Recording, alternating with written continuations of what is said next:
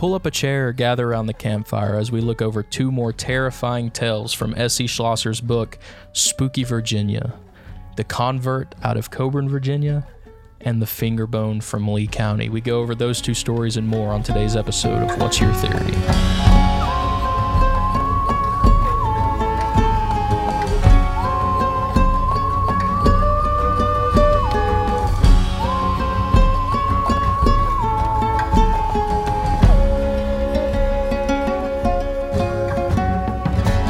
Back into the book, Will. The sacred text, Jared. Sacred text. Spooky Virginia by our lady Se Shlosser. Which, as we figured out last time, could just be a sellout writing spooky stories for every state. So, I mean, that's an easy way to say I've written 50 books. Yeah. I mean, if they're all spooky Alabama, spooky California. What's the least spooky state? It's got to be something like, I don't know, Vermont. Don't really hear a lot from Vermont. Or maybe Idaho. I feel like Idaho. I was going to say. Idaho might not be spooky. It's just kind of there, right? Just potatoes, as far as I know. It's hard for a potato to be spooky. But not impossible, I can't imagine. I'm sure Toy Story's done like a Halloween special or something that I've missed, and Mr. Potato Head is all spooked out. Have you seen what they've done with Mr. Potato Head? There's these new toys. They're called Mr. Potato, either Mr. Potato Chip Head or Mr. Potato Head Chips. Okay. And it's just like a Mr. Potato Head, but it's, instead of being a full like solid potato, it's chips, and you just stack them. And they turn into a potato, or are they? No, there's open air between the chips. It's like a weird, like skeletal looking Mr. Potato Head. Okay. We got a bunch of them in at work, and they're absolutely hilarious. That seems kind of terrifying. There's a salt and vinegar one. He's like a ship's captain, and his name is Salty Vinegar or something like that, or like Salty Chip or something like that. Nice. I'm just like, someone was paid to name that, and I wish that was my job. What would you name it? Probably Salty Chip or whatever his name was, but like I feel like that's just a cool job. Come up with a name for this potato head toy, and we will pay you $500. See, I can't do it. Maybe it is harder than I thought. Because I guess when the name is there, it's like, oh yeah, of course you would name it Salty whatever. But if you had nothing to go off of, I guess it is harder to come up with. Well, they missed on the last name. It should be Salty Chipman. Saul Chipman. Oh gosh. Better call Chipman. Better call Saul Chipman. I gotta say it now. We've been watching Malcolm in the Middle. Nice. Watching Bryan Cranston is just marvelous. It feels like that's what he was doing with his life before he became a chemistry teacher. Like, there's a few moments that I'm thinking about the episode where they go to the amusement park. It's the one after that, and they're like driving back, and they get stranded on the highway. Yeah, and he's like talking to the police officer, and he just sounds like Walter White. And he's just like, and he's got all like the hand movements going around. Anytime you hear like an angry Bryan Cranston anymore, I don't care if it's a cartoon and he's an animated voice. I'm just going to hear Walter White being angry at Jesse over something or some crap. I don't know.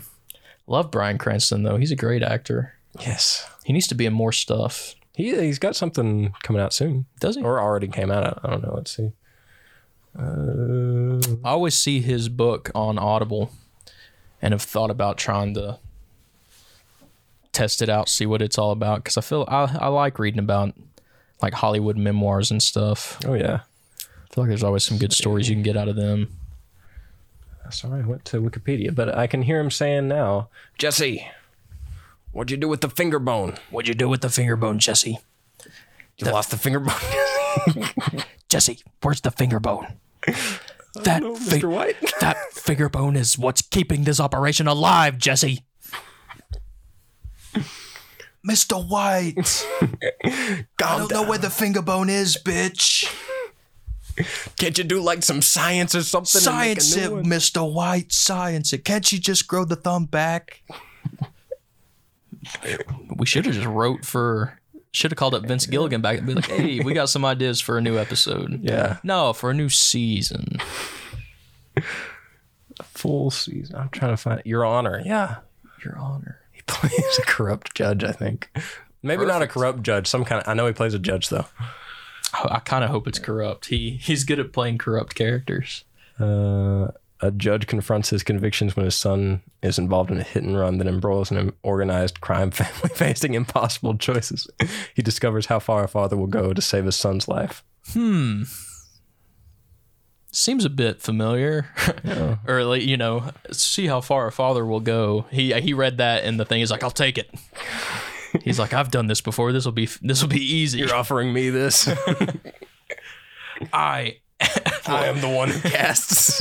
I am the one who casts. Okay, well, that's enough TV talk. Now, both of these stories I'm going to read, any male character, just picture it as Bryan Cranston. Then any other is playing Aaron Paul. Yeah. Any older male characters played by Bryan Cranston, any younger is by Aaron Paul. Before we get into this, speaking of Aaron Paul, he had a really good show on Hulu there for a while. I think it was Hulu. It's called The Path. Ooh. He's like in this cult, like religious, culty kind of thing. And fun fact, it turns out to be a little corrupt. And it's about him trying to maneuver his way through like learning all this stuff about the cult that he's never known. And all the ramifications with it. It was a pretty good show from what I remember. I don't think I ever finished it, though. Interesting. But I like Aaron Paul. Him and Bryan Cranston have a tequila, I think, that they put out. It's Dos Hombres Tequila. Okay. Their Instagram posts are always so, like, stylish and cool. I'm like, that must be cool. Be a big-name actor and then just be like, hey, you want to start a tequila brand together, buddy? Yeah, sure. This will make more money. What's the guy who has the skull vodka? Dan Aykroyd. Yeah. Crystal Skull vodka. He's just an actual and clinically insane person, I think. Okay. The Crystal Skulls are. Have you seen the? Yeah, I've watched the JonTron video. The JonTron video on that is so funny.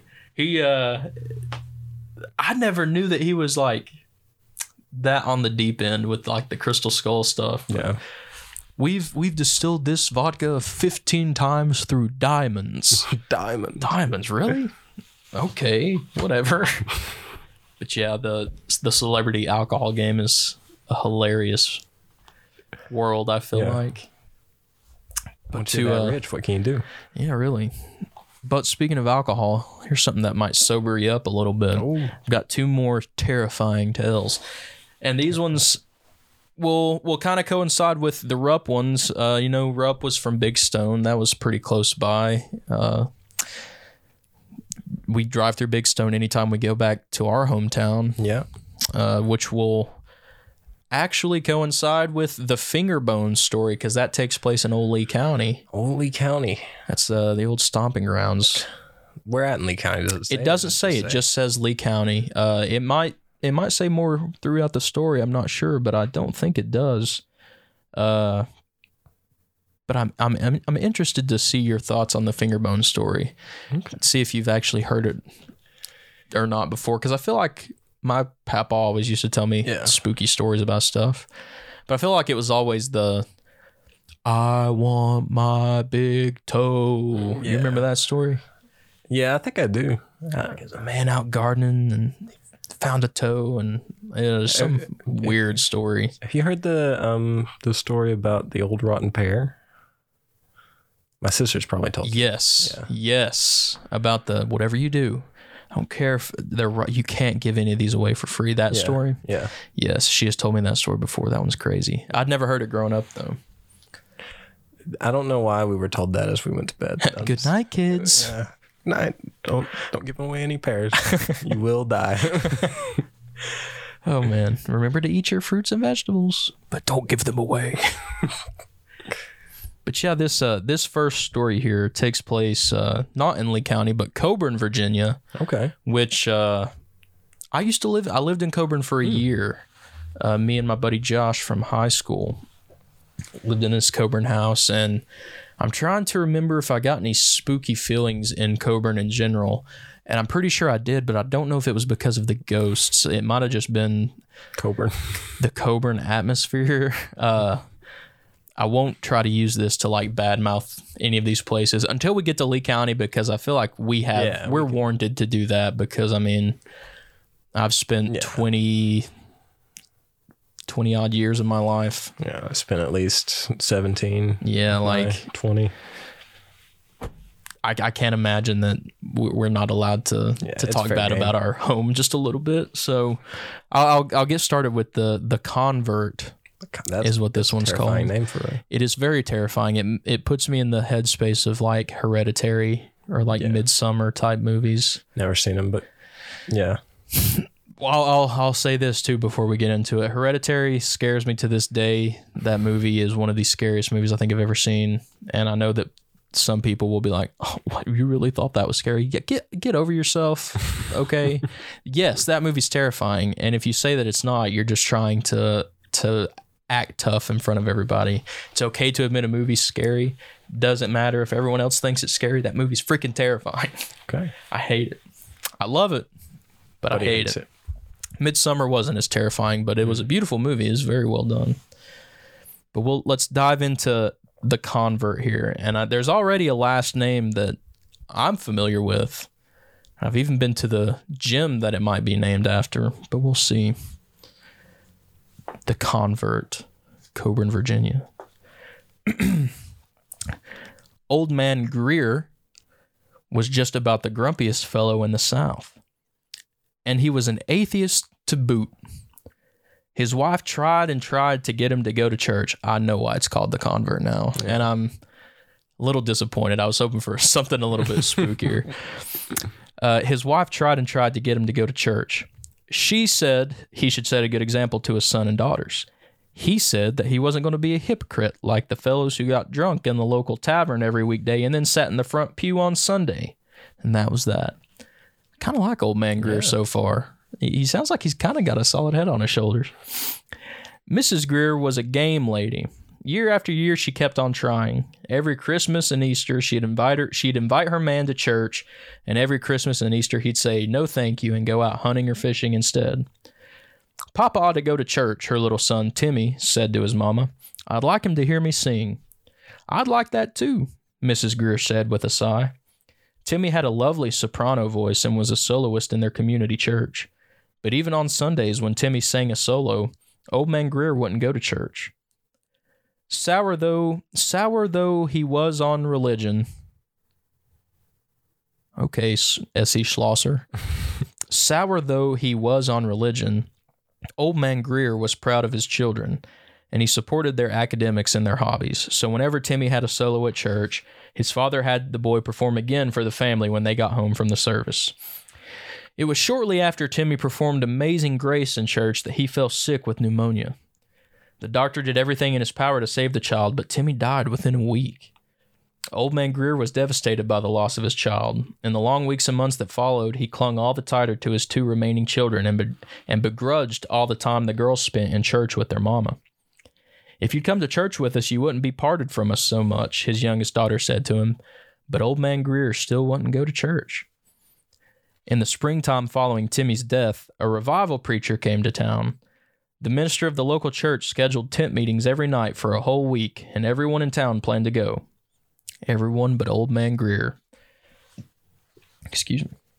"Nonsense," he grumbled to his wife. "You should stay at home with me." But Mrs. Greer was as spirited as well. But Mrs. Greer was a spirited as well as spiritual lady. If she wanted to go to the revival meeting, she was going to go to the revival meetings and take the girls with her. And so they went. The preacher was an eloquent speaker, and the girls delighted in the wonderful music and the moving sermon. They talked about it so much when they got home that Old Man Greer went out to the barn to avoid hearing them. Mrs. Greer, who was determined to save her husband's soul, followed him to the barn and begged him to come with them to the next evening, but he said no real firm. He started mucking out the horse stall for emphasis, which sent his wife scurrying back to the house so she wouldn't soil her dress. But Mrs. Greer wasn't done with her husband. She asked the minister to go to her husband's place of business the next day to invite him personally to the tent meeting. The minister went. Old man Greer was polite to the minister. Almost. But he made it clear that he didn't hold with church and wasn't going to a revival meeting. Ever. Then, fate took a hand. When Mrs. Greer and the girls got home from the tent meeting on the third day of the revival, they found Old Man Greer standing in front of the house, staring up at the hill at the family graveyard. "What's wrong, Papa?" asked his oldest girl, slipping her hand through his arm. He patted her hand fondly, but didn't take his eyes off the graveyard. I thought I heard someone singing," he said gruffly. The color drained out of Mrs. Greer's cheeks. She missed her only son horribly, and this reminded her of her loss, left her speechless. The four Greers clung to one another for a moment, staring up at the graveyard in the dim light of the moon. Then they went inside. No sooner had the door closed behind them than the singing began.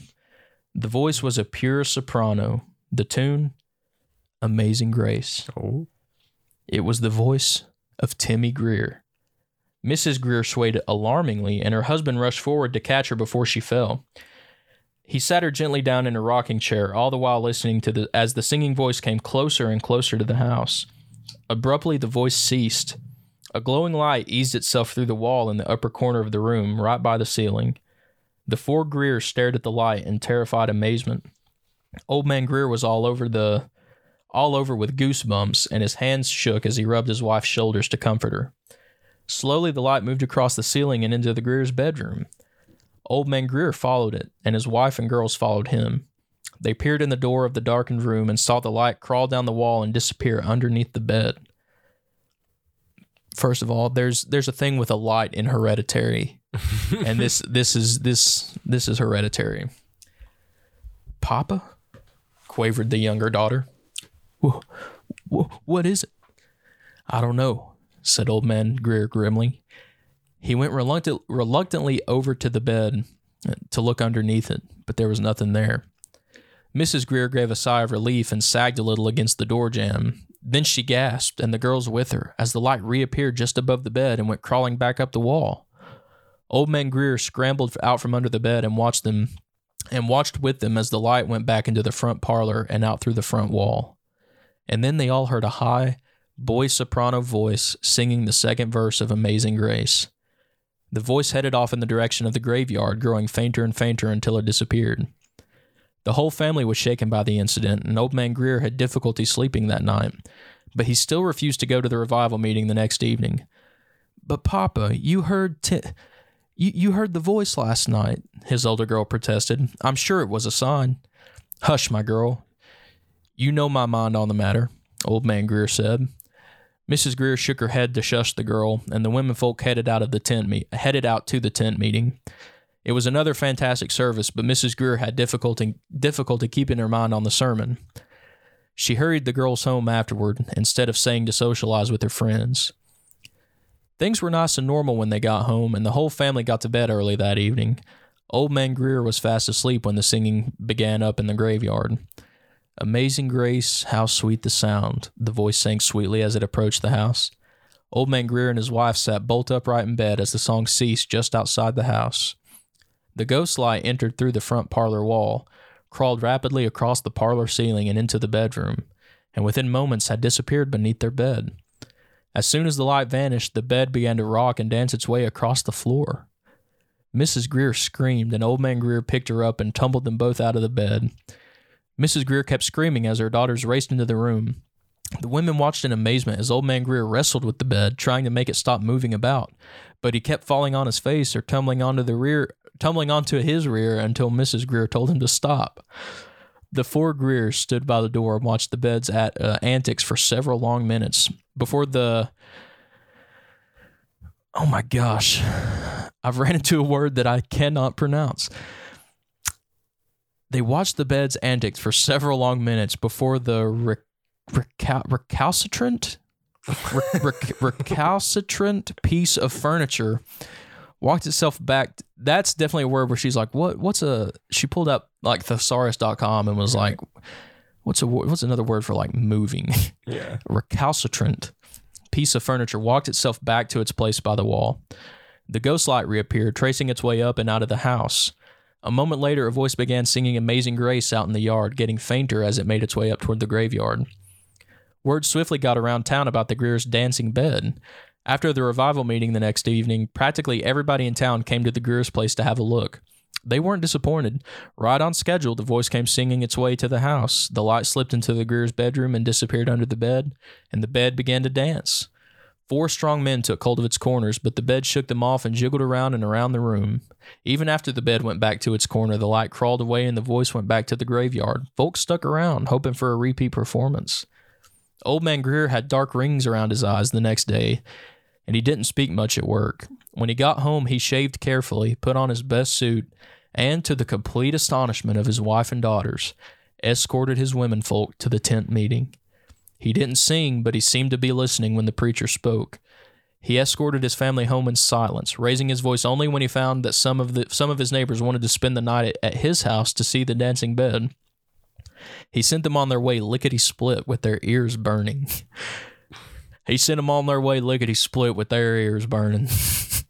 That's how I should have read it.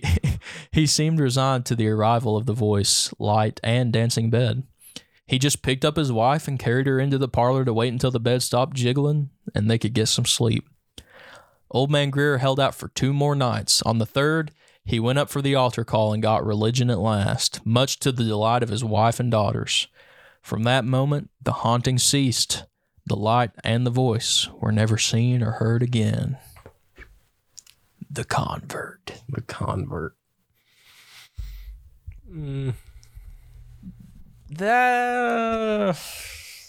Okay, maybe I lied. Maybe they're not going to be too terrifying tales, but I mean, are you talking? Yeah. I gotta admit though, I feel like in any situation, having a bed do that on you, it would be pretty terrifying. Yeah. What year did it have? Like a general time period for that story? I don't think so. I assume it has to be way back in the day. There's a little illustration there, and that kind of looks like it would be like colonial, probably. Yeah. If I had to guess. Maybe 1800 or so. Early, late, I don't know. But the only thing I could think of is like imagine like it's like now like the world is a much different place, obviously. Right. So like so many different people, anybody can get married to anybody, and like personality wise is what I'm saying. Like, you can find somebody to fit your personality. Right. How bad does it have to go, like, to be an atheist in that time and then be like, yeah, do you want to get married? Yeah, really. I feel like, yeah. How would that go? I feel like if I watched Little House on the Prairie and an atheist came into town, it would be like, oh my God, there's an atheist in town. Like, what do we do? I feel like they would hold like town meetings over what to do with the atheists. Yeah. It's weird that there would be a super religious woman from the sound of it married and had 3 or 4 children with a complete atheist. Yeah. I don't know. Maybe he's an unreliable narrator. Who was the narrator technically? There wasn't. It was a third person narrator, right? Yeah. Maybe they just don't like Old Man Greer. It literally starts out, Old Man Greer was the grumpiest man in the South, and he was an atheist. Yeah. Hate him. You should hate him. That's what Se Shlosser is telling us. That felt more like a believe. Yeah, I feel like I would have been told that in church or like youth group or something. Yeah. You know what I mean? At like a lock-in, church lock-in. Let me tell you all a scary story. And you're like, oh, it's a ghost story? And it's like, it is, but it's also live your life right or you're going to hell scary. And it's like, I don't know about that. Just tell me a ghost story. But that one, do you have a theory on that one? Is that more of an urban legend or? I don't. It's hard to tell. I really that one I'm having a hard time like getting behind. The ending is like, bleh. It's a bit too preachy. Yeah, and I saw the ending. Yeah, from a mile away. It being called The Convert, and then the second sentence is he was an atheist to boot. I'm like, okay, yeah, I see what kind of story this is going to be. Well, it's a well told story, I suppose, but it definitely seems more like a fable. Like there's a lesson to this one. It's not just like a ghost occurrence. There was a lesson to this one, which. Now, kids, remember, if your father's an atheist, just die. Yeah. Be sure to sing at church and die soon thereafter if you want to see your father again. Really, if you think about it, that's what it is. If you want to see your father again in heaven, you got to die and make sure that he stops being an atheist. Okay, God. Where's the lake? Pneumonia. Poor Timmy though. Yeah, I mean, Timmy, it does suck. But yeah, it's talking about like the light. There's the whole thing in Hereditary is like every time this light is like shown on the walls and like goes like that's the I won't spoil a lot, but that's the presence of that movie. Okay. Like that's how it gets in you and like goes around and like So the light thing that's very Hereditary like. Yeah. Maybe that's I buy that. Yeah. But I don't buy anything else really. That was a children's story. Yeah, I want to be mortally terrified. It make me scared to walk outside. Yeah. Make me scared to go to sleep in my own bed. Yeah. I mean, don't just make me scared to be an atheist. Yeah. There's tons of stuff that already do that. Well, I'm glad I got that one out of the way first. I was hoping it would be a little more visceral, but where's the blood and guts from the I will say if we want a nice palate cleanser, I have a website of a bunch of Coburn ghost stories that absolutely crack me up. I can read some of those to you now, or I can go ahead and read this other story and we can kind of talk about this other stuff when we do our little wrap up. Have you read the other story before? I have not. It's the Fingerbone. Okay, well, let's get into that one just in case it's a snoozer. It's right. It's oh my gosh. The third word you're gonna lose it. It's the very next chapter in the book. It's called The Fingerbone. Lee County, Virginia. Okay. As a preacher, I've seen some strange things during my years of ministry. But the one that stands out most in my mind is the incident of the Fingerbone. Fingerbone. I was traveling through Lee County with two friends, a lawyer and a doctor, both of whom lived in my hometown.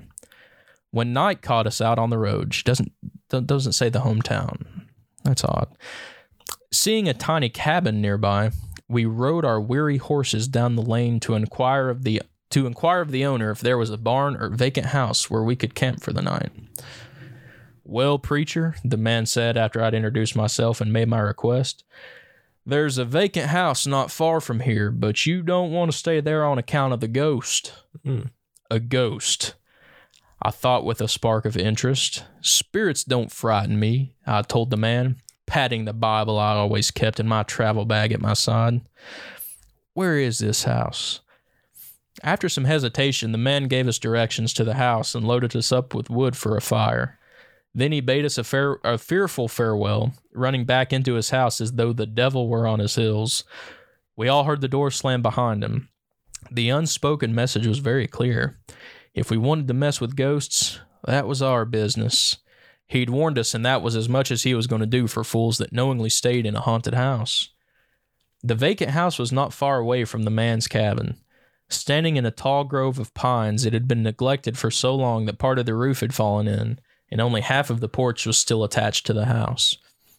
Most of the windows were shattered, and vines grew everywhere. That sounds like Lee County today. Yeah, I know. It was a dismal sight in the light of the small lantern my lawyer friend had produced from his saddlebag. We rubbed the horses down and hobbled them in the shelter of the huge pines. It was a grassy place beside a very small spring and would have been a pleasant place if it weren't for the menacing structure beside it. We walked up onto the wobbling front porch and pulled open the front door, which gave a sinister squeal as it swung forward. Nasty atmosphere, my doctor friend observed as we stepped into the decrepit front hall. No wonder folks thinks this place is haunted. We stared in dismay at the tattered, mud-stained wallpaper and the mildewed carpet on the floor. It must have been an elegant home once. I could see several moldering portraits and silver candle sconces affixed to the wall, but these were so tarnished they barely reflected the lantern light. Dusty cobwebs festooned the ceiling, and a small tree was growing halfway up the center staircase. The air in the house was many degrees cooler than outside. I shivered, feeling invisible eyes peering at me from somewhere close. The gaze didn't feel particularly menacing, but the sense of otherworldliness made my skin crawl. I knew in that instant that the stories were correct. This place was haunted. Thought you weren't afraid of spirits. Yeah, come on, preacher. There's still a roof over this room, the lawyer called from the front parlor, and I think we can get a fire lit in that grate. Excellent, said the doctor, hurrying into the room with a shudder. For some reason, I feel terribly chilled. I clutched the travel bag with my Bible inside and went to join my friends. We soon had a fire crackling in the fireplace and a tin of baked beans bubbling over the coals beside a couple of roasting potatoes. The delicious smell filled the air, driving away thoughts of ghosts. As we ate our late supper, we discussed the house and its ghost story. Excuse me. I don't believe in ghosts, said the lawyer, shaking his head. There's at least one tale of a ghost in the Holy Bible, I told him, wiping my mouth on a napkin extracted from the doctor's saddlebag. I do believe in ghosts, and I think this place is haunted. Well, what would you do if you saw a ghost? Asked the doctor with interest. Speak to it, of course, I said with more aplomb than I felt. If a spirit shows up tonight, you boys best leave the talking to me. You can bet on it, said the doctor. I'll be too busy running to talk. That made us laugh. We were in good spirits as we spread blankets out on the dusty floor and lay down to sleep. But sleep eluded me. The wind was soughing. The wind was blowing through the tops of the pine trees, and the air in the parlor was growing more and more frigid, though it was midsummer. Oh. That's too spooky. We've talked about Hereditary and Midsummer. Oh my gosh. Chills crept up my arms and legs. Yeah, same. And a feeling of dread kept me still and silent under my blanket. Something was coming. I could sense it long before the noises began. The first manifestation came from the loft overhead. There was a deep sighing sound, followed by footsteps and the clanking of heavy chains being dragged across the floor. The doctor rolled over and his head fell off the saddlebag that he was using as a pillow. On the far side of the fire, the lawyer sat bolt upright, staring overhead. Both men turned frightened faces towards me in the dim light of the dying fire, as the door to the hallway banged open and a chill breeze swept through the room. Remember, let me do the talking, I stammered, trying to sound brave. My whole body was shaking so badly I couldn't have run even if I wanted to. Inside my head, I kept repeating, I'm a man of God. Nothing can harm me. I only wish I believed it. That's a good, okay. This is getting good. We heard the chains dragging down the staircase and saw a bluish light fill the hallway outside. Then the glowing figure of a woman appeared in the doorway. The bluish light from her body illuminated the front parlor and cast a strange, swirling shadow into the corner. Wrapped in heavy chains, she moaned softly as she made her way past the cowering lawyer, whose teeth were chattering so loud I could hear them from across the room. The glowing woman stopped in front of the fireplace and turned to face us, her face twisted in agony, her hands wringing together so hard that phantom blood spurted through the translucent fingers. This was my big moment, and I nearly flubbed it. I had to clear my throat twice before any sound would emerge.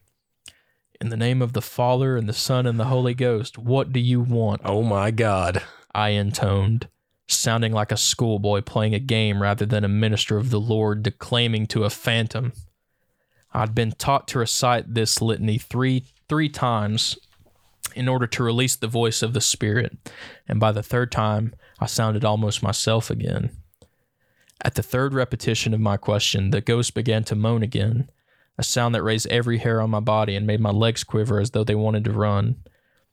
It was sheer willpower that kept me seated. The doctor gasped and ducked his head under his blanket as the moan grew louder and higher in pitch. The lawyer clapped his hands to his ears as the piercing sound hit an unbearably high note. Then it ceased, and the phantom spoke. "I was murdered in this house," she whispered. "My sweetheart killed me for my money and buried me in the cellar. I want you to find my bones. Find my bones." The ghost's last 3 words became another high-pitched wailing. I hugged my Bible against my chest, wondering if I should adjure the spirit again in the name of the Father, Son, and Holy Spirit. But her wailing stopped abruptly, and she continued to speak. "When you find my bones, you must give them a Christian burial. All save the bone of my little finger. I want you to keep the finger bone, and I want you to set a dinner and invite all your neighbors. After you have asked the blessing, pass the finger bone around on a silver plate. The bone will stick to the hand of the man who killed me." Okay. The ghost paused again and moaned. This time her voice went low and deep. It rumbled in the pit of my stomach, making me nauseous. Across the room, the lawyer curled up into a little ball, rocking back and forth with his hands still clamped over his ears. I fumbled in my shirt and pulled out a silver cross on a chain, which I held up to the spirit. The sight of the cross recalled her to herself, and the sound abruptly ceased. "Before my sweetheart killed me, I hid my money where he could not find it. If you carry out my request, I will reveal the hiding place to you, and you may have the money with my blessing," the phantom concluded. She stared deep into my eyes, her glowing orbs burning into mine. I swallowed 3 times and stammered, "I will do as you ask."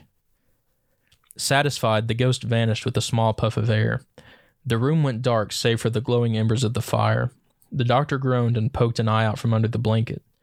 "Is it safe to come out?" he whispered hoarsely. I think so," I muttered. Across the room, the lawyer groaned almost as piteously as the phantom. "There are times," he said, "when I wish grown men were allowed to run home screaming for their mothers." "You and me both," I said sincerely. We waited until the next morning when the sun was shining brightly over the pine grove before we went down into the cellar and disinterred with the murdered girl. Then we took the bones to the local sheriff and told him where we'd found the body. We all attended the funeral of the unknown girl a few days later.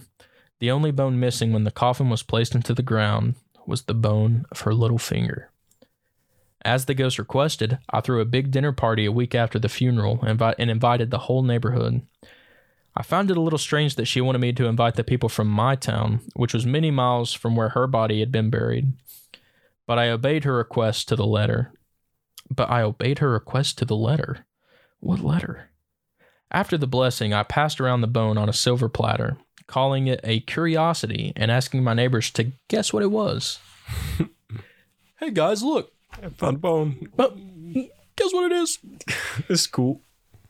The woman seated beside me at the table gave me an odd look, but she picked up the bone as requested and examined it. "Is it some kind of animal bone?" she asked. "Not a bad guess," I replied. "Let's see what others think. This man's insane. This is like Texas Chainsaw Massacre level stuff." Fingerbone. She put the bone back on the silver platter and handed it to the lawyer, who winked at me, picked up the bone, and pretended to examine it. "I think it comes from a raccoon," he said before putting the bone back on the platter and handing it to the man seated beside him. The man was the cousin of one of my parishioners, who was boarding at the home of his relative. As soon as the man picked up the finger bone, I knew he was the one. "I'm not sure if it is an animal bone," he said, and then tried to turn it over, but the bone stuck to his fingers and wouldn't come off. "What's this?" he exclaimed, trying and failing to drop the bone. He shook his hand violently, but the bone was stuck fast. My eyes met those of the sheriff from Lee County. Gary Parsons? Gary Parsons. Oh my gosh, maybe.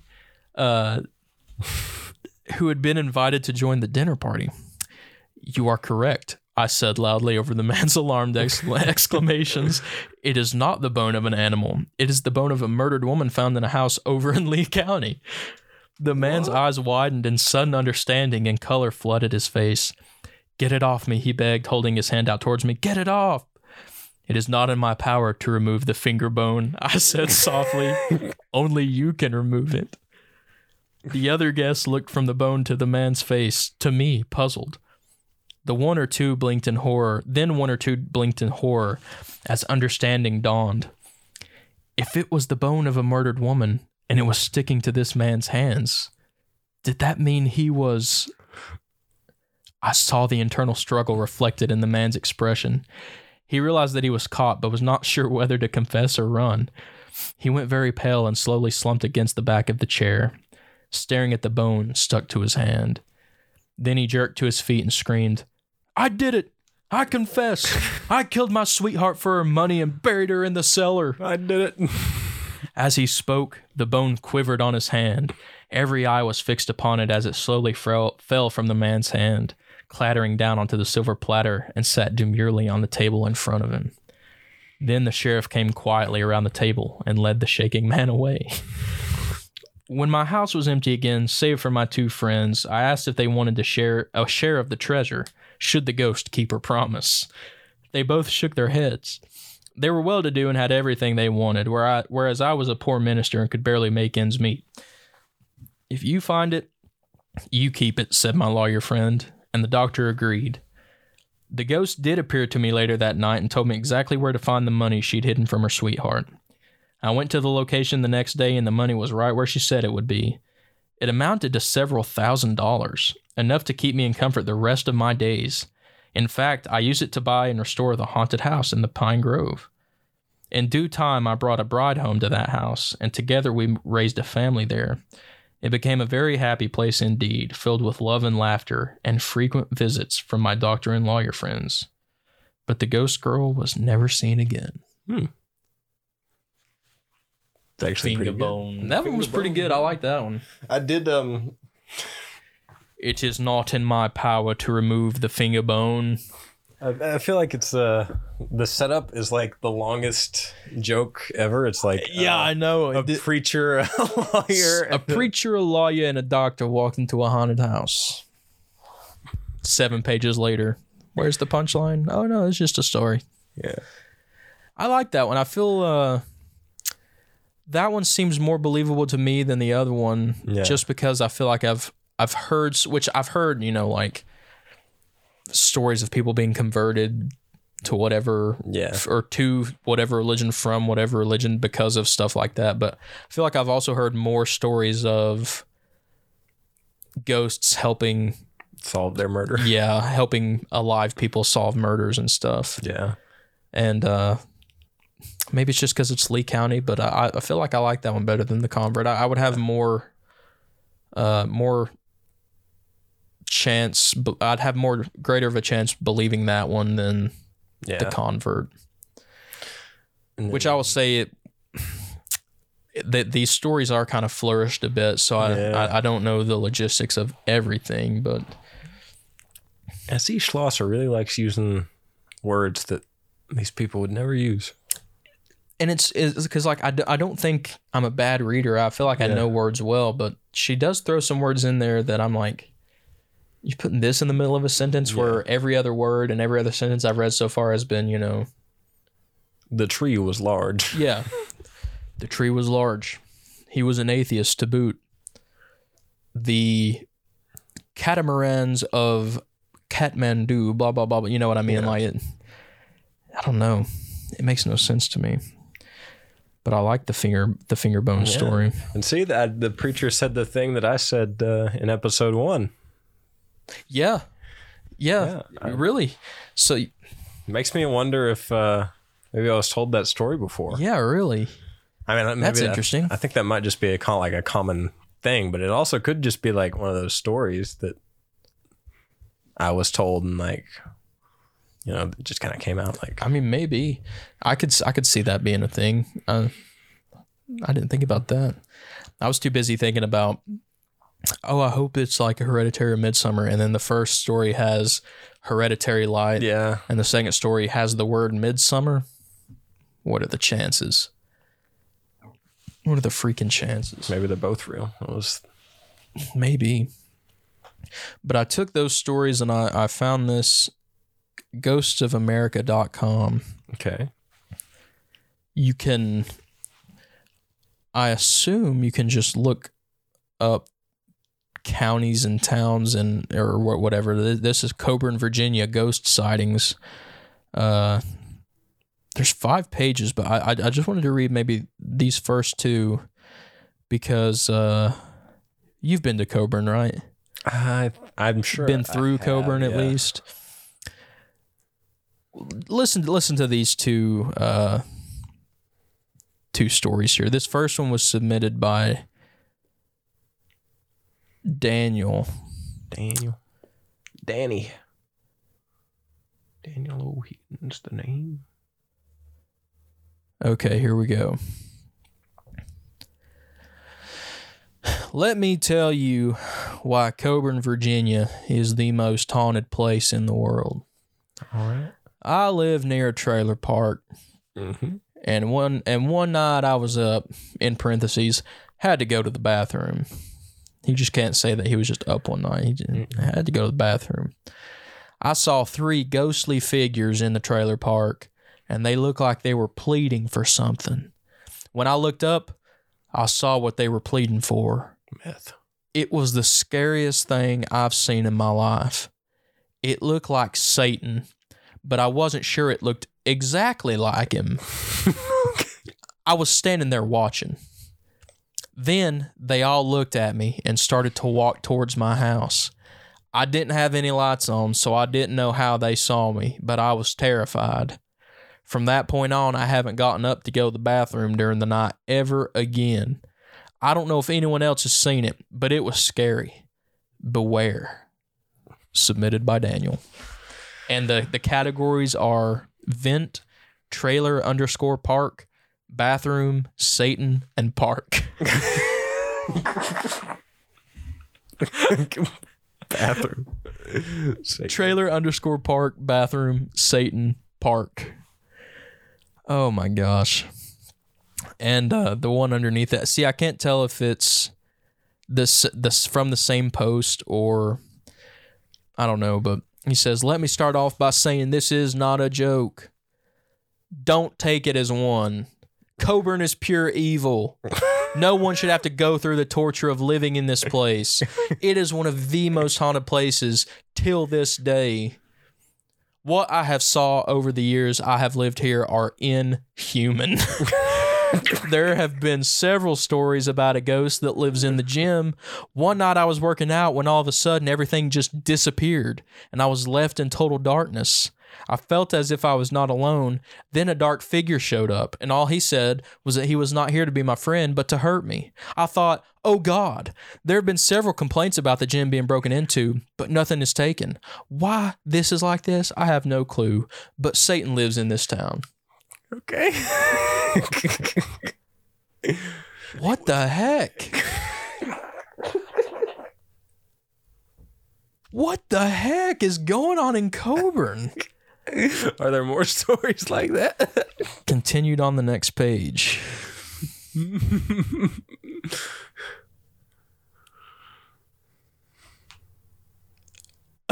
The categories for that one was submitted by Anonymous. The categories are torture, Satan, evil, gym man. Gym man. Evil gym man. Oh, this one has like actual.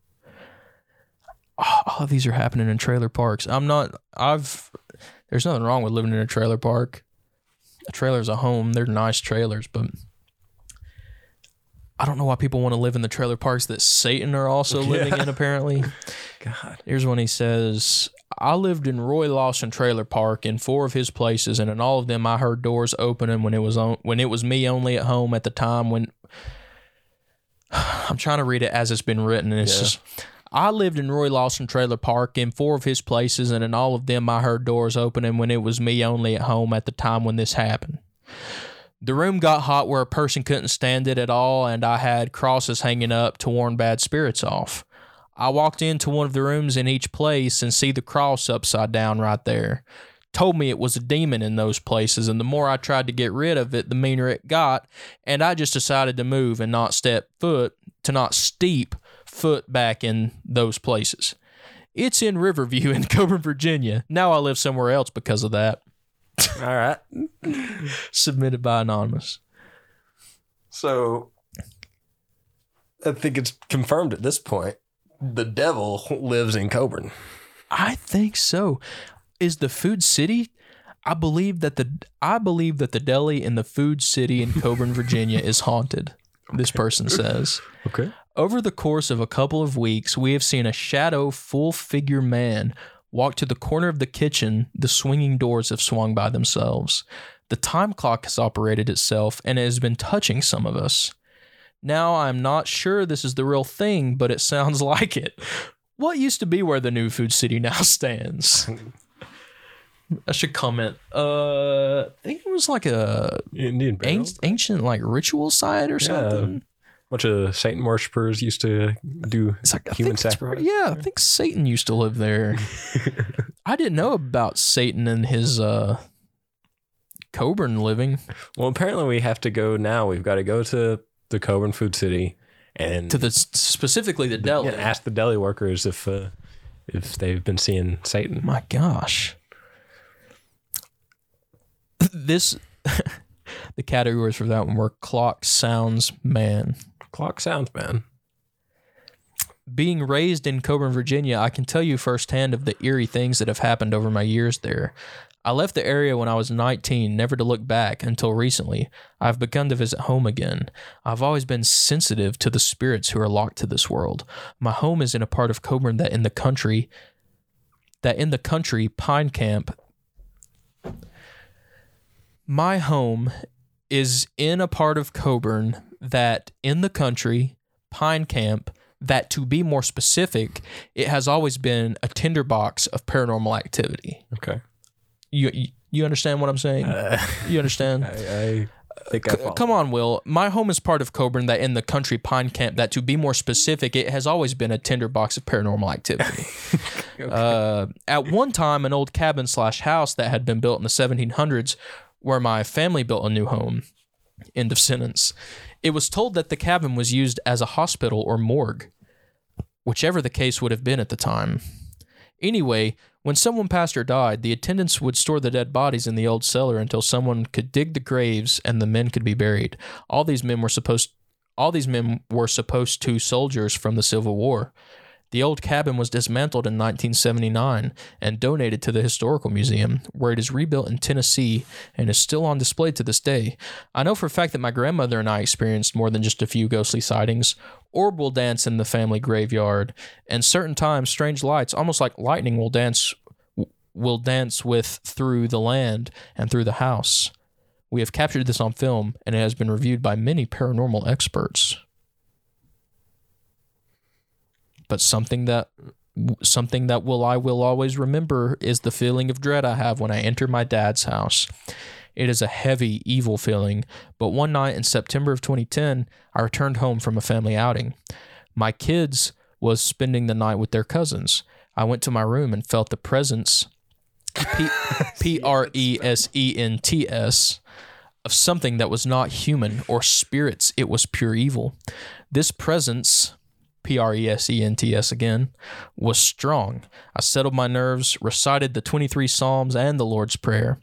I asked the presence to leave and not come back, as it was not welcome there. The feeling of dread left, and I went to bed. About 1 a.m. in the morning, I was awakened by a loud growling sound beside my bed. I was still alone in the house. Again, I recited the Lord's Prayer and prayed that my dad would return home. About 15 minutes later, I heard my dad pull into the long driveway and park his car. At this point, the growling slowly faded into the night. But before it was completely gone, it let me know it was not gone far away. What? But before it was completely gone, it let me know it was not gone far away. So, goodness gracious. Okay, well, there's one more page. We might as well. Oh, never mind. Oh, no, yeah. I was sitting in my best friend's room, then all of a sudden I look at the window and something looks back at me and not my reflection. It's an old man with really old shirt and pants on. I hollered for Autumn, but she didn't get up here in time. When she got here, the only thing we saw was her dog. That looks like, or that sounds like, you know those like really weird cartoons? Those like new meme formats where it's like, I was walking the dog out on the street the other day, and people just like read it in a country accent. Yeah. I hollered for Autumn, but she didn't get up here in time. I think this is the last one. These last two are pretty short. There have been many sightings of a young lady standing in the window of the old bus stop restaurant. She has been said to be wearing an old wedding dress and looks to be longing for a lover who had left her. This ghost is better not approached. Lillian apparently knows exactly what the ghost wants. Yeah, like she looks like she's definitely longing for a lover, but don't approach her. Definitely not projecting any of my internal feelings on this ghost. Looks to be longing for a lover. Well, there's you some Cobra and Ghost stories. Well, I can confirm that these were probably definitely written by people from Cobra. I mean, yeah, I would have to think so. It makes me wonder if this website has any Lee County.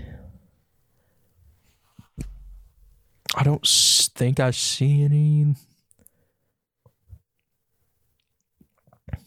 Portsmouth Pound. Pound is pretty close by to us. I can actually go down, find the L's.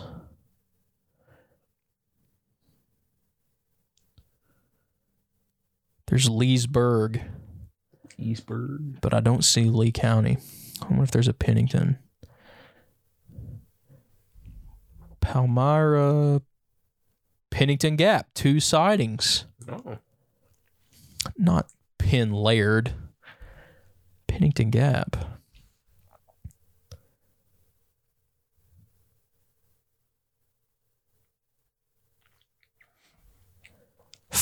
Categories: farm, hospital, school, man. Categories: field, man. Field man. When I was in high school, some friends and I were riding around all the roads up behind the old Pennington Hospital. We saw this one old 2-story farmhouse with a front porch the length of the house. We were talking about how creepy it looked, and all of a sudden, this old woman wearing what looked like 1800s-style clothes just appeared on the porch. We freaked and yelled, "Where did she come from?" And we got out of there fast. Frank says, "This house you're talking about isn't close to where the duck pond is now." Duck pond? There's a reason why I ask. Thank you. God. Dude, that scares me to go up to the duck pond. There's a place down in Pennington called the Duck Pond. I'll let you put 2 and 2 together. It's just a pond that a bunch of ducks are at. People will go up there and like take prom pictures and feed the ducks and stuff. Yeah. But I didn't know there were ghostly colonial women up there. And this other one says, "Went out back to take out some trash. A man was in a field waving at me to come over, so I went walking over to him.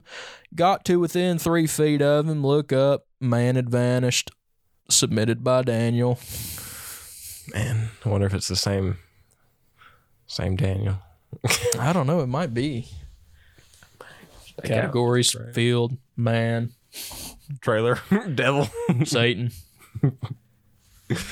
Went out back to take out some trash. Man was waiting at me to come over. When I looked up, it was Satan. And Rose Hill has 1 sighting and 1 photo. Oh? Ghost photos from Rose Hill.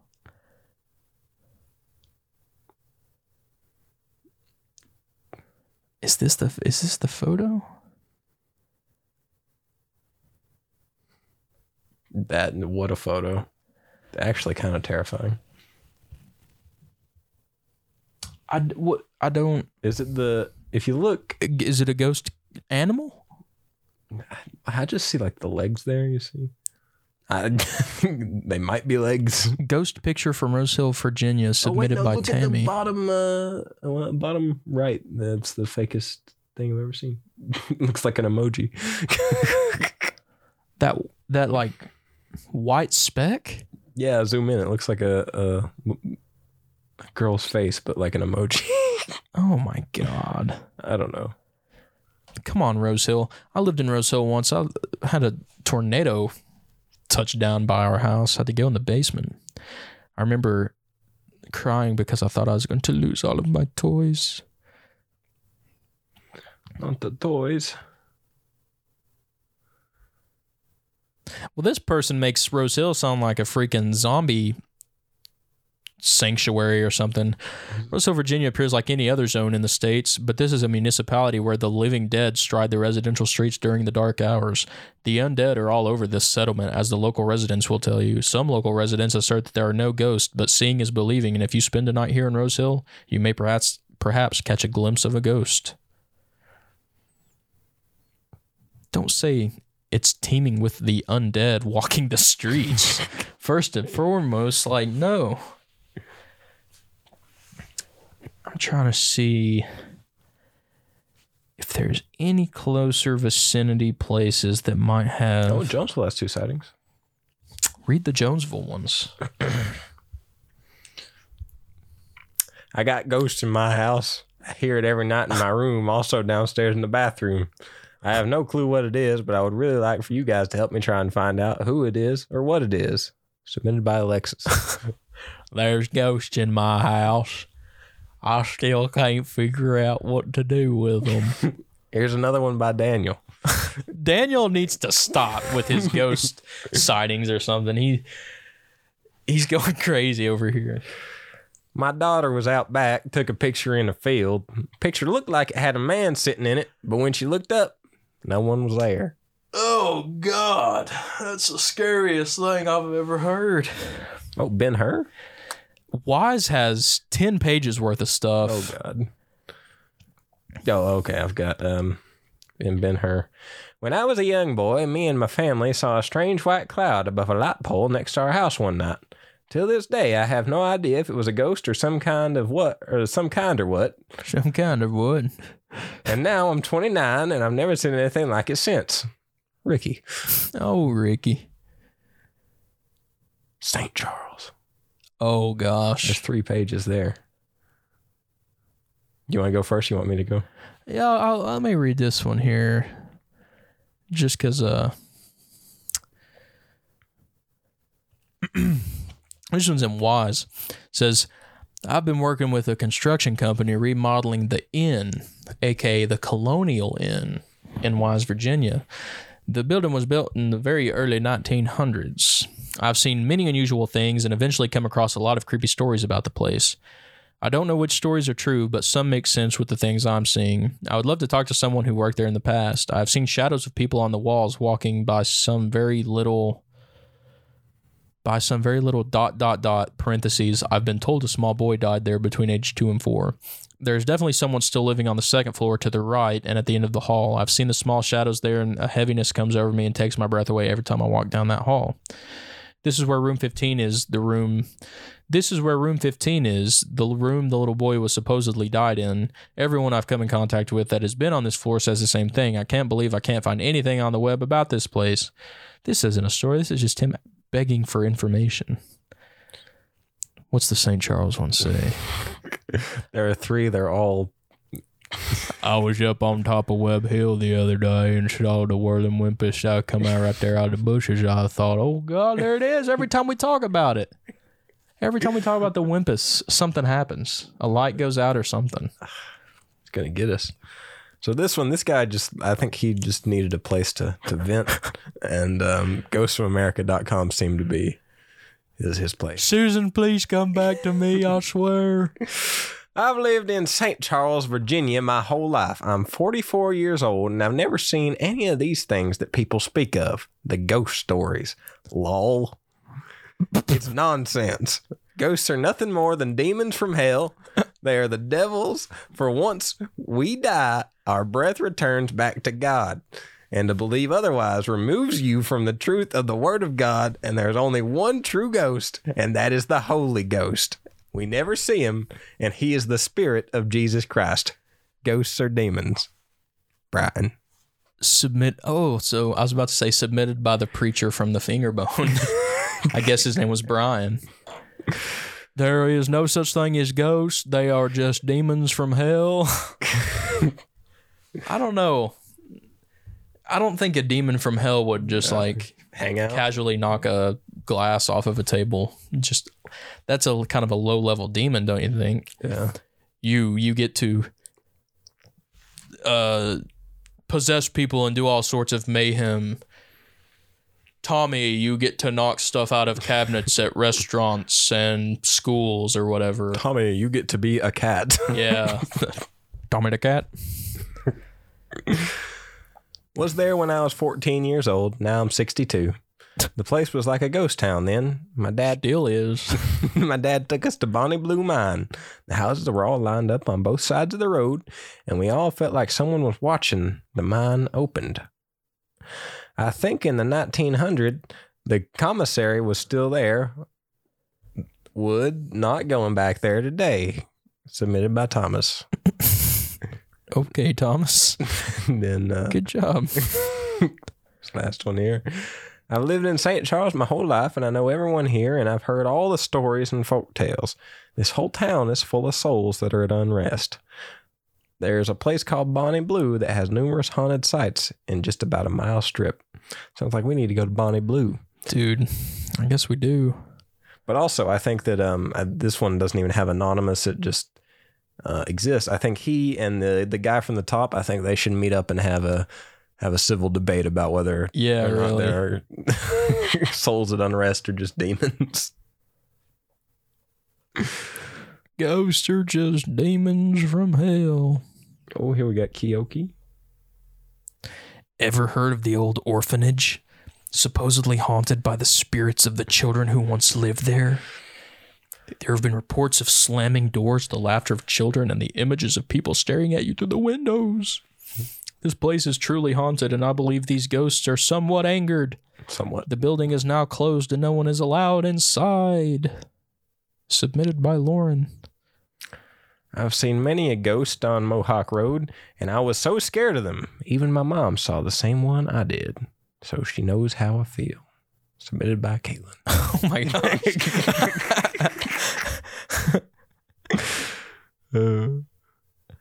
I went to J.J. Kelly, spent tons of hours there. No hauntings. The orphanage is truth. I've been inside there. It's creepy. And Central is an entirely different facility. I've never even been there, but it's not Kelly. It's not. The orphanage is truth. The orphanage is truth. Bow your head. Submitted by Buzz. Category? Orphanage. I already read Duffield. Okay. I'm glad we can give viewers and listeners the two sides of the stories, like the well-written, publishable in a book stories, and the I was out by the fishing dock, not to be confused with the loading dock, and I saw what appeared to be a light appear from somewhere the tree line. And then it came up to me, and I walked away. And I just went back into my house. I'll never wake up to use the bathroom again. You know? Satan lives in Coburn. Good night. As do I. I lived in Coburn for a year. I'll go on record and say I never saw Satan. Are you sure? But maybe I just lived on the wrong side of the tracks. I don't know. There is the giant like home goods, like furniture, or like it's like a local Lowe's kind of thing. It's got that giant statue of the big like lumberjack guy. I have no idea. And he usually holds an axe, but every year for different holidays they put new stuff in his hands. Yeah. So like I think they've put a giant Easter basket in there before. For whatever reason, at one point they just had a freaking stormtrooper in his hands, and I don't know if it was some sort of like The Force Awakens is coming to Cinema City 9. We should put a stormtrooper in our giant statue's hands. It reminds me of the lumberjack statue from It Chapter 2. I haven't seen any It. I've watched the original It, but it was like whenever I was five. Listen, the new ones I think are really great. I watched the first one on Amazon, and then the second one came out, and I saw it in theaters. And I can't remember what year it came out, 2019, something like that. But it was one of my favorite movies of that year. Mm-hmm. And I'm usually not into like super like horror movies a lot. I don't watch a lot of them, but I really liked It Chapter 2. It was good. Well, what'd you think about? This was a more lighthearted episode, I feel, but yeah, it's hard to read some of those seriously, just the way they're written. Yeah, but I feel like a lot of like paranormal stories that revolve around this area are all very similar. Sorry, can I read one more? Absolutely. This is from Duffield. In the Rock Cove area, there are a place called Stanley Town where they had an old coal mine. One night, a man named Jim Murdy was driving a coal truck on the old road. He was going around a curve and wrecked Recked, and died. And for years now, on the same road in the middle of the night, you can see the old truck with Jim Murdy wrecking and him dying over and over. Submitted by Bill. Sorry, You're telling me that Bill here says that you can go on this road and just watch this guy die over and over again? Apparently. That's a horrible way to be a ghost. And how does that, like, how do you determine, like, you can be a ghost that, like, kind of, like, chills and, like, can go anywhere and does whatever, or you get to be the ghost that relives your death every single day over and over and over again. Sorry, I just saw Recked, and I was like, this is a good one. Presence. There was a presence there. Presents. Man, road, trucks. Oh my gosh. I might sit through this website and just read through a bunch of... Oh yeah. But so yeah, what's your theory on Fingerbone / the convert? Yeah. I think that my theory on the convert is that's probably more so just like a tell to get people to go to church or repent or whatever. And I mean, not to say that I don't think that what happened in the convert could not happen. Yeah. But of the stories so far we've read out of this book, that one was the utmost, like, most preachy one. Even the one about the preacher wasn't even that preachy. It was he helped solve a murder. You know what I mean? Yeah. I think something like the first one could happen, but I think it was just like a cautionary tale. Yeah. The Fingerbone, on the other hand, it's a pretty elaborate story, which, I mean, I guess it could just be an elaborate story that someone made up back in the day, but I like the idea of... And when he was describing the ghost when it first appeared, like, it was scary. Yeah. Like, it didn't show up and was like, you must find my murderer. You know, like, it was like, this thing was like screaming, high-pitched screaming, or like low-pitched screaming. Like, it would terrify me, I feel like. And there's something about that I feel like if someone made that up, like, it that had to have been a conscious choice. So it either definitely was made up, or, which I guess that's the same with anything. It's either made up or not. But I mean, you know what I mean? Yeah. I have more of a hard time believing the first one than the second one. But after reading through a bunch of these, I really do think that the area is more haunted than people probably imagine. But I mean, case in point, we're reading these in funny, like, hick voices, and I'm not trying to make fun of anyone. This is just how we are from this area. Some of us, you know, I mean, like, it's just how the area is seen, and I feel like that's probably why we can't take some of them as serious. Yeah, and then but then you think if you've if some of these, even though they're written poorly or whatever, if they are true, you got to imagine how many stories that people just don't even know how to get to the website or like how to use a computer. Exactly. Stories that people only like pass down generation. They're not written down anywhere. No one can. That would be a cool project to try to get a bunch of like word of mouth stories put together in a book or something. Cool. But I definitely, this area is pretty rich in paranormal lore. We should try to go to some of these places and see if we can't get anything on film or something. I think that would be a lot of fun. Well, maybe we'll retire Spooky Tales of Virginia for a bit. We might revisit it in the future. Yeah, come back to the sacred text, but not tomorrow. Next episode will be a fun one. Hopefully we can get the research together. It's a pretty popular topic, so I'm sure we will. Skinwalkers. The crap that I always see on my TikTok at like 2 or 3 a.m. if I'm awake. Yeah. All these creepy skinwalker videos. But I mean that'll be an interesting topic to dive into. I'm curious to see where we stand on it before the episode and how we stand on it after the episode. Very interested. Well,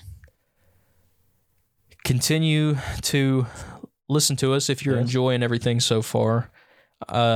Everyone I know personally has given me some decent feedback. People seem to like what we're putting out, so that's great. Yeah. That's kind of similar feedback, just getting some good stuff. I think, if you are listening and you've gotten this far, find someone, tell them to listen if you enjoy it. Yeah, I think it's a show for everybody. I don't think we appeal to a certain type of demographic, I wouldn't think, but I don't know. I think everyone could find some enjoyment in it. Yeah. We enjoy making them for everybody, so it all kind of comes full circle anyway. Yeah. But yeah, give us all the likes and downloads or subscriptions. Yeah, good. Whatever all the rigmarole is these days. That always helps us out. And then hopefully we'll be able to continue to do some maybe bigger episodes or more like expansive episodes, some new content, whatever it may be, whatever people seem to like. Yeah. And I mean, we've got some other stuff coming soon. I'll just say that much. Yeah. Don't want to give too much away or set ourselves up too much. Yeah. But there are some things in the works, and we'll be on the way at some point that I'm excited for. Yeah. And I hope everyone else will be too. Yeah. Until next time, please sleep tight. Keep your finger bones where they should be. I cannot absolve you from the finger bone. Only you can do that yourself.